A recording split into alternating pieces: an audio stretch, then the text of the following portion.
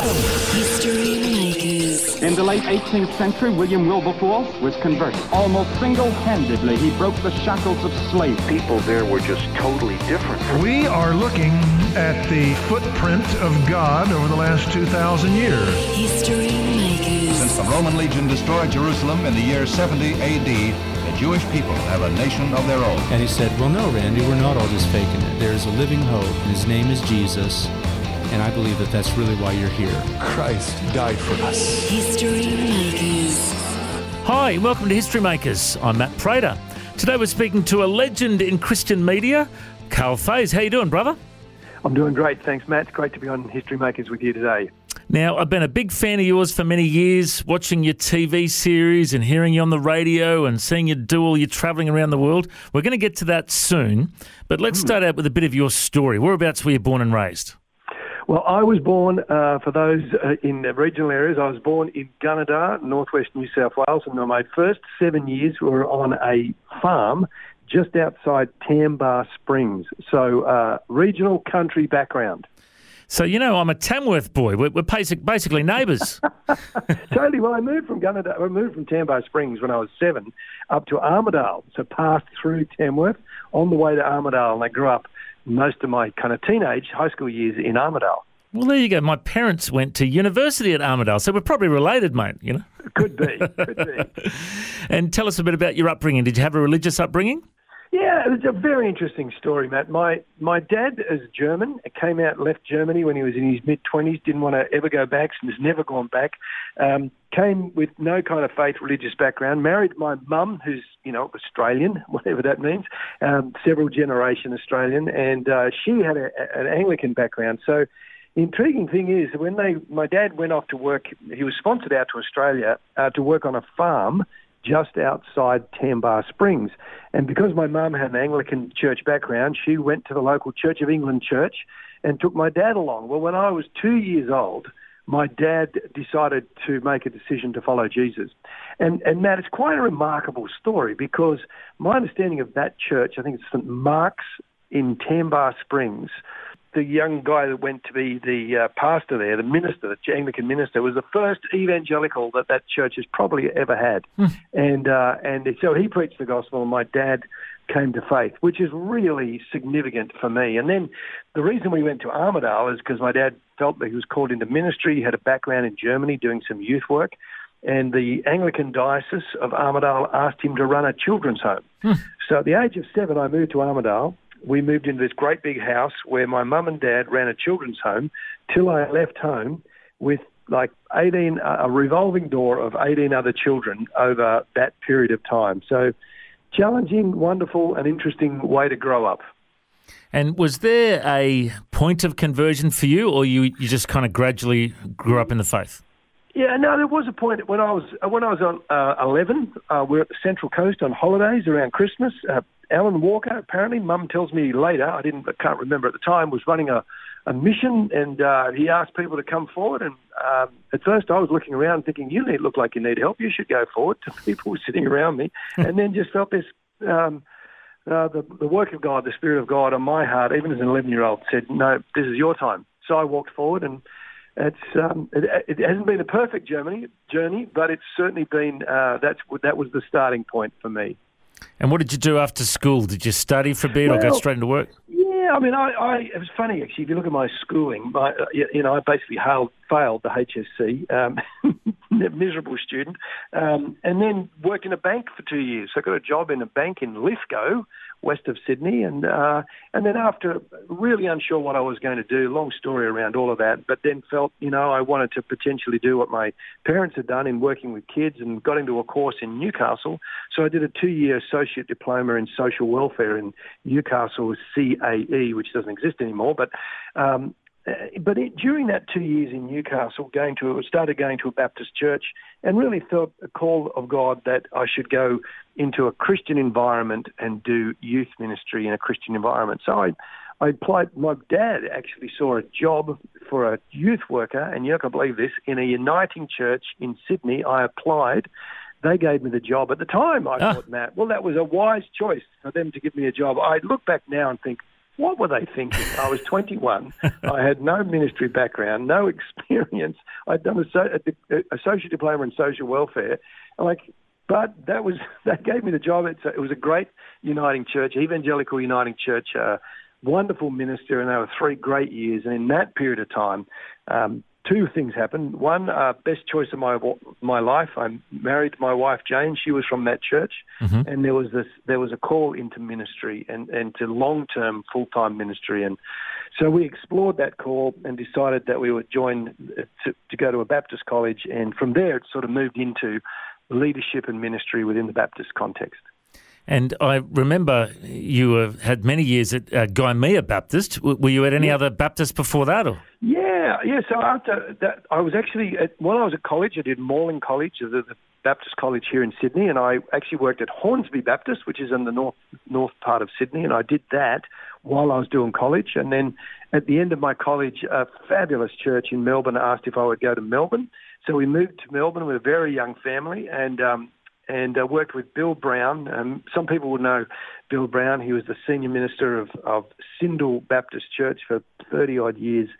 5 wonderful years with our family working with Bill Brown there in the eastern suburbs of Melbourne, just kind of Glen Waverley, Mount Waverley area. It was a great experience. And then we just felt it was under the God that it was right to come back to Sydney. I came back to start work at Gymea, and then after 2 years, as the associate, became the senior pastor. And then, 20 wonderful years at Gymea Baptist Church. Well, you don't hear of many pastors lasting 20 years in the one church. It is a great legacy that you've certainly left there. And I think that's when I first heard about you. I remember hearing about this guy, Carl Faze, and you were connected to the CTA, the Christian Television Association, doing some TV work during those years. Tell us a bit about how you started to feel the call into media.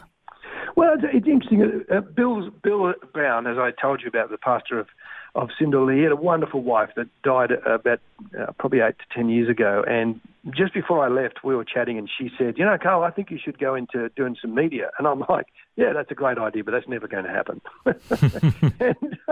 So I moved back to Sydney. And when I moved back to Sydney, one of the guys who was part of the church, very well known in Christian media circles, many of your listeners won't know him, but Martin Johnson was a part of the Christian Television Association. And in New South Wales, they were looking for a new host for a show that they were doing. So he talked to me and said, would you like to host this show? And I'm like, sure. How hard can it be? That was my auspicious start in Christian media. So I hosted the show. It's actually a lot harder than I thought it would be. And really, under God, in quite remarkable ways, it's just grown and morphed and changed ever since. And what was that first show? Well, it was... that first show, oh gosh, what was it called? It was a great show, incredibly memorable, and it's left my mind. Was right it now. Face to Face? Was it called Face? No, it was before that. There was actually a couple of shows even before that. Right. Okay. It was back in the time, without being tedious and boring your listeners.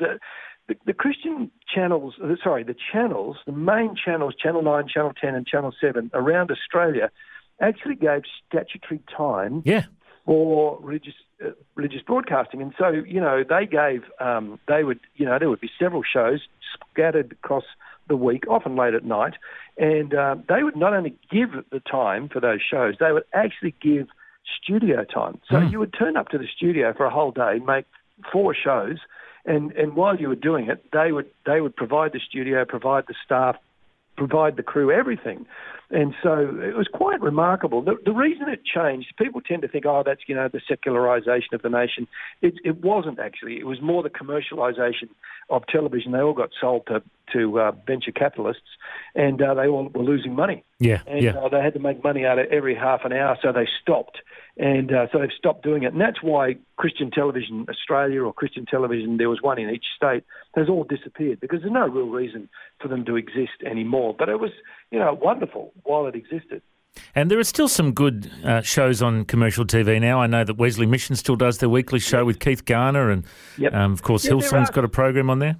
Yeah, there are some. Some are given some time. Others would be buying time. Yeah. But it's certainly a major shift. I mean, at first it was statutory time. It was basically legislated from the government.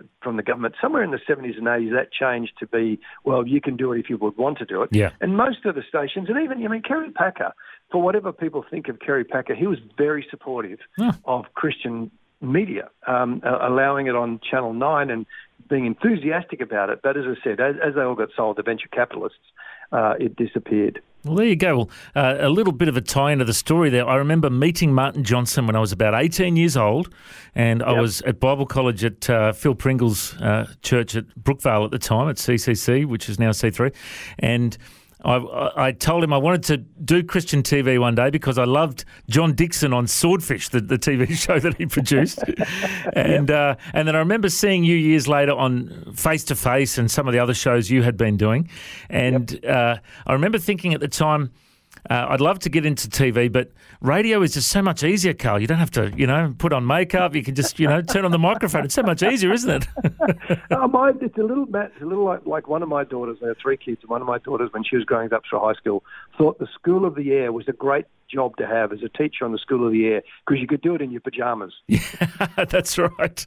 So good. Yeah, I mean, it's interesting, isn't it? Television and video is a very interesting environment. It's a very critical environment.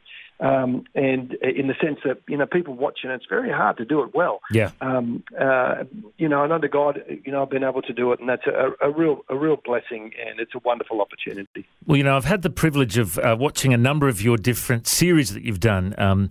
The Jesus the Game Changer is a big one. There's, Towards Belief or Beyond Belief. Is that the...